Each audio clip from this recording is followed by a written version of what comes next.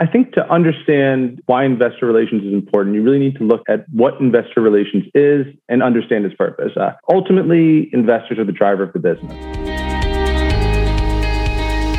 This is your daily real estate syndication show. I am your host, Whitney Sewell. We are joined again by Peter Richter. Peter, welcome back to the show. Hi, thanks for having me back. Yeah, Peter, I had a great conversation yesterday. I'm so thankful to hop right into, hey, how you all handled COVID, what happened. Just the communication is so important to investors. I'm so grateful for your transparency around that and how you all really stepped it up there, right? You didn't back off and you hit it head on. And it sounds like you did an amazing job. I know I learned some stuff. I hope the listeners did as well. Today, I'm looking forward to this conversation as well, because we're going to jump into how do investors receive communications from us through their entire life cycle, I call it, right? They first learn about our company, and then there's, they may get numerous pieces, I hope anyway, of communication from us. But then, eventually they do get an offering as well, or the deal that they could potentially invest in. And what does that communication look like? How often? And then, through that process of closing the deal, and then even afterwards. So looking forward to jumping into that. Let's get started and let's hop into, what does that look like, Peter, for you? How do investors, first learn about you all, and, what's the communication look like after that? Sure. Thanks, Whitney. Well, I think to understand why investor relations is important, you really need to look at what investor relations is and understand its purpose. Ultimately, investors are the driver of the business. Real estate syndication is really a value exchange. The sponsor brings expertise and access, stable, and in our case at Interwest Capital, institutional grade real estate investments, and we make them available to retail investors. Then those retail, or I'm going to call them LP investors, bring their capital. In return for this exchange, the sponsor gets outside returns and the LP investor gets access to the deals. And once certain hurdles are met, right, is when the GP or sponsor really gets those outsized returns. The investor relies on our expertise, management skills, and successful execution of a strategy to achieve the projected returns. The first interaction generally with investors comes with an introduction, whether that's them reaching out to you, asking about potential offerings and learning about the company, or maybe somebody in your network introduced an investor. But that's when you describe, the first communication is really an overview of the company. What are you? What do you do? What is your particular skill set, your core competency? And in many cases, what markets are you investing? It's also, that's your chance to build credibility. You speak to your track record. Track record means a lot. Of course, somebody starting off in syndication might not have a developed track record. So maybe it's important there's other ways to build credibility. And then after you've established credibility and they've expressed interest, they say, keep me in the loop on your next offering. The next step is, once you have a deal under contract, sending out that offering. Well, before that, give us some examples of maybe how you establish that credibility, right? Or maybe some, how often are you communicating with investors, or, how many emails are going out, or how, after they come to the website or their referral or however they found you, what does happen then? Is it just emails? Is there a phone call in there as well? Sure. Definitely a phone call. I think a phone call is a great way for them to hear your voice, kind of put a voice to a name. A Zoom call is great. So they can see who you are. They're talking to a real person. But I would caution anybody working in investor relations to not spam people. I think that if you start blasting investors without an actionable item, without an offering, if you start blasting them with communications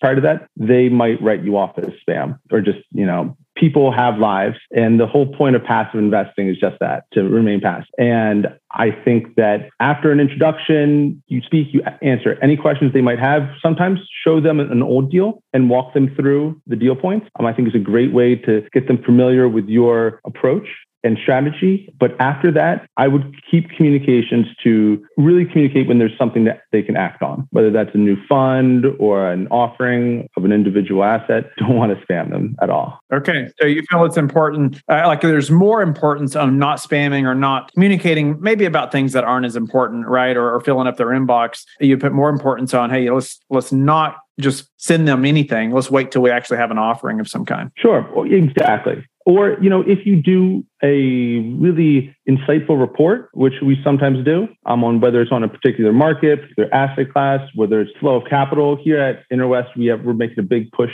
to ESG, making our assets more environmentally sound, trying to have a positive social impact. Sometimes those initiatives are worth communicating, but otherwise, I wouldn't bother your potential investor too much. All right. So now you potentially have that offering, and how's that going to be communicated? What is that process? Is it email? Is it phone calls, text? What does that look like? And what are you communicating? Sure. And, just before you have that offering, I think it's important, and you and I briefly discussed this before, but making sure that the investor relations team is working closely with the acquisitions team. There can't really be a disconnect there. Acquisitions needs to know what investor appetite's like. The investor relations team needs to have input on what our business plan is. They need to understand every single detail of the value add strategy, for example, so that they can effectively communicate that once they send the offering. So it's important to make sure that those two departments are not siloed and that they're integrated so that when the investor relations team presents a deal to investors, they understand every single aspect of it. And then that brings us to the offering. I think when you present an offering, I usually like to do it in two parts, like an offering memorandum or presentation, which is usually a deck of the individual asset, in our case, the asset, the market, comps, but also provide financial projections because there's different types of investors out there. Some just want to look at maps and pictures and renovation specs. Others want to really dive in to the underwriting, and you want to provide that to both options to them. Incredible. Speak through that process, right, of the deal, or what's being presented to investors about the deal and what they know, or then how you going through that. Yeah, so a lot of information is presented, I would say, in the initial offer. What the asset is, how many units, what market, why you like the market. Everything that you present to them should also be accompanied by why you like it. And if you're not doing that, then you're really just sending out information without any strategy behind it. I also think that investors appreciate a risk summary as well. Let them know what some challenges we might face. What is the risk here? I saw an offering recently for it was a government building. The risk was that the organization doesn't renew their lease and this commercial property becomes vacant. So I think it's important to present all risk, but also the upside to investors during the offering. And it's also very important to be realistic. Here at Interwest Capital, we are categorically conservative with our underwriting. And that gives investors peace of mind. Instead of them trying to calculate what is the risk, they get to focus more on what's the potential upside that's not highlighted here. Nothing is more difficult than missing projections, or if you aggressively underwrite a deal and you don't live up to that underwriting, and then you're trying to do a raise simultaneously. So then you're having two conversations at the same time. Hey, sorry, we missed projections, but we've also got a new deal going. So you don't ever want to be in that position. I would rather underpromise and overdeliver 10 out of 10 times. No doubt about it, if at all possible, right? I mean, that is our goal, to make that happen. You don't want to have that conversation like you just mentioned, for sure. Let's speak to as well, you talked about, everywhere the investor relations department's involved, right, through that process, right? I think sometimes, like you mentioned earlier, I think it's so important to note here, hey, the acquisitions team and the investor relations, they got to be communicating, like you said, and not siloed. I love how you describe it like that, because it can feel that way, right? I know we've experienced that at times, and we're working hard to improve communications just constantly around the entire team. And so everybody has a better understanding of what is going on. Maybe speak to how you all do that. How do the investor relations know what the acquisitions team is looking at or doing, and vice versa? Sure. It's something great about the company I work for, Interwest, is twice a week we have a deal meeting. And during that deal meeting, the acquisitions team goes through basically their pipeline. And we give them feedback, and they also look to us, say, where is investor appetite? And we can ask questions about a particular deal. Oh, what's the incoming supply in this particular market? Are there a lot of new buildings being built? We talk about market comps. That's the first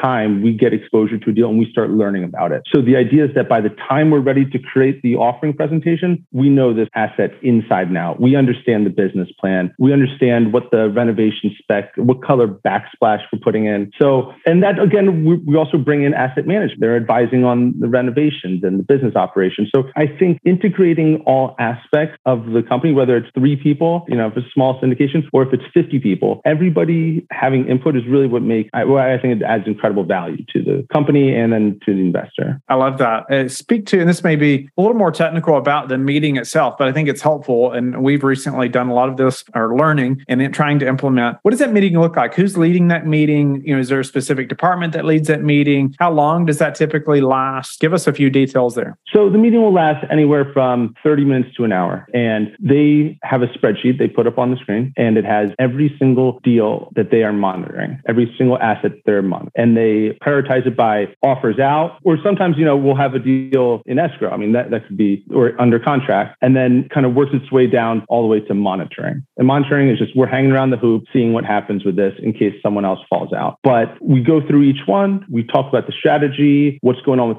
what the brokers are saying. Are we best and final? Are we in the mix? How far off guidance are we? And then if it's something of interest, we then pull up the underwriting right there in the meeting, and we discuss what the IRR is shaking out to be. And, sometimes we'll dive deep in the underwriting. And that's where, from an investor relations side, that's where I really learned the guts of a deal. But it's put on by the acquisitions team, and it's really a collaboration between the investor relations and acquisitions team. Okay. How long does that typically last? 30 minutes to an hour. I mean, if there's something really interesting and we're in the final stages of negotiating a PSA or a LOI, then we'll really dive deep into a property. We had one just, I guess, yesterday, and it was a little bit briefer. Just, it really depends on what's in the pipeline. And then, I was thinking through that and how, it's so great that more of the team's involved, right? They understand about the deal. But you mentioned then when you all move forward on a deal, you can go and create that investor deck or summary. Different people call it different things, but you all have so much more information to move forward with that. Is the investor deck, say the investor relations, do they own that, creating that? Or is that a bigger thing for the entire team? Or what does that look like? They own that for sure. Ultimately, they're the ones sending it out. Investor relations just puts its name behind it. And the results, the raise is the responsibility of investor relations. However, the acquisitions team is very much involved. The market data that's included in that deck comes directly from the acquisitions team. The deal points come directly from the acquisitions team. Sometimes the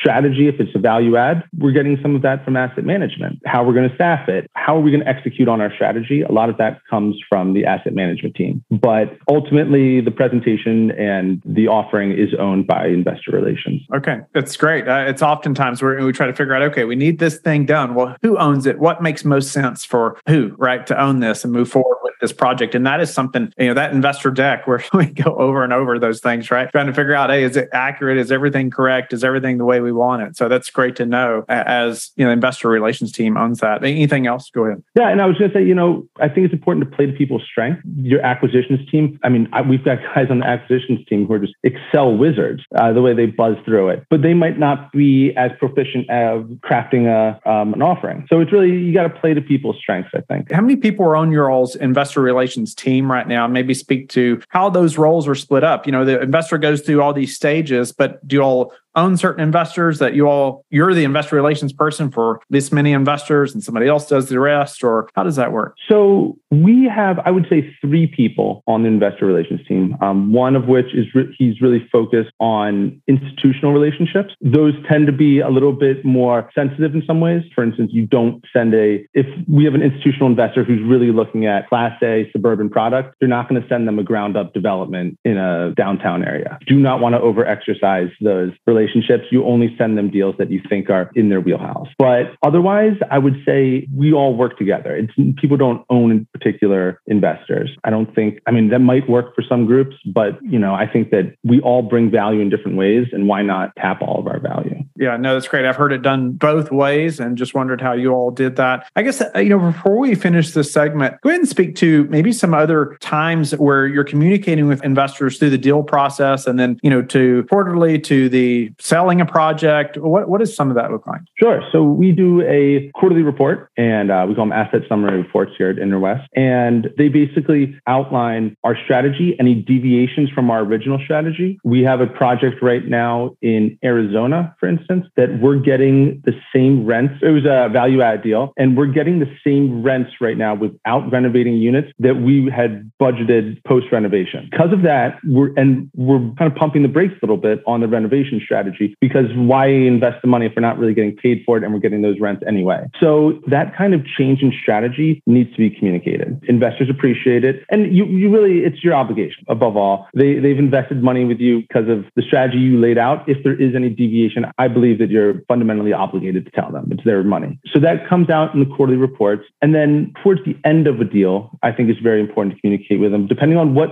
dictates the end of the deal. So in some cases, it's the maturity on the debt. In some cases, it's just good market timing to exit, whether you're going to refi or sell the asset. I think that's a great opportunity. And again, I think it's important to all investor communications are opportunities. They're opportunities to build credibility, to show value. One thing that I think is very important is throughout the life of a deal, investors get cash flow from investments theoretically. But a lot of their return comes from appreciation. Appreciation is unrealized until you exit an asset or some kind of liquidation event. So I think communicating the appreciation of an asset throughout the lifetime, investors love that. See that, okay, based on current cap rates and our NOI, what is the value of my investment now? And if you can communicate that over the 3 to 7 year timeline, I think that they would be much more inclined to reinvest, even if that deal hasn't seen its horizon yet. Incredible. Great. I love numerous things that you mentioned there. But, even earlier, just then you said they've invested because of your strategy, right? From what you presented to them early on. I don't think I've heard anybody else say this either. It's like if that changes, hey, we owe it to them to tell them that the strategy or the plan has had to change and why. So I like that thought process, and I'm going to even share that with my team probably today. Just to think about that. Maybe that, we make decisions about a specific deal and it may change our strategy a little bit. We may feel it's best and we may be able to justify it and it be best, but we don't always think about, hey, we should communicate that probably to investors as well. And so I just love that thought process also. Anything else about maybe the frequency of communications before we end this segment? I think quarterly should be the default, unless there's anything out of the ordinary. I think giving investors quarterly reports is adequate. Keep them updated on the progress of their investment. And then, of course, any major event. Like I said, COVID rolled around. We were sending out monthly reports just because of the severity and really the unknown. And we wanted to make sure that they had full visibility. Also, towards the end of an investment, I think it's very important to communicate your exit strategy with them as well. So they're not just caught off guard. Oh, we sold the property. Here's your check. I've heard often, a lot of guys will do monthly reports, right? So why quarterly, not monthly? And how do you answer that question to investors? I'm sure you've had it. I think sending out a monthly distribution summary could be valuable, but I can't imagine a change in strategy or change in market happening on a monthly basis. I think that it takes a few months to really see the impact of a particular decision, a change in market. I think that if you start communicating monthly when you do have an important communication, it might get overlooked because the last 4 were the exact same and didn't have any relevant information in it. That's opinion. People might have different opinions. I would hate to, it's kind of like a boy who cried wolf scenario where if you over communicate, then when you do have something really important, it might get overlooked. Yeah, I love that. I like how you mentioned too, hey, if you're doing monthly distributions, maybe you do send out a monthly distribution strategy, you said. I like that thought process as well. I could see that being very important to investors as they're receiving those distributions. We're going to dive into that potentially a little more in the next segment. Peter, thank you so much again for the information you've provided today and talking about the communication, how we care for investors, how we still care for our tenants, right? We want to communicate that, but how often and how, what's too much to communicate with our investors, which you shared so much with us today. How can the listeners get in touch with you and let them know? And then we're going to dive into another segment tomorrow, diving in a little more on these communications. Sure. Peter Richter at Interwest Capital. You can reach my email address is peter@interwestcapital.com. We're a nationwide real estate investment firm. Thank you for being a loyal listener of the Real Estate Syndication Show. Please subscribe and like the show. Share it with your friends so we can help them as well. Don't forget, go to lifebridgecapital.com where you can sign up and start investing in real estate today. Have a blessed day.